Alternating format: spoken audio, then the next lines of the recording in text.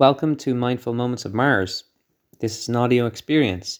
We're reading The Chessmen of Mars by Edgar Rice Burroughs. Tara of Helium, the heroine of that story, has been captured by strange creatures and now is their prisoner and being taken to their leader for reasons that we don't yet know.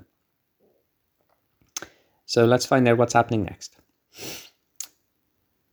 So far, their treatment of her seemed to augur naught that might arouse her fears. Perhaps, after all, she had been fortunate to fall into the hands of these strange people, who might not only protect her from harm, but even aid her in returning to Helium. This is positive thinking from Tara of Helium. I think she's trying to actualize her dreams by thinking that these crazy monsters are going to help her. That they were repulsive and uncanny she could not forget, but if they meant her no harm, she could at least overlook their repulsiveness.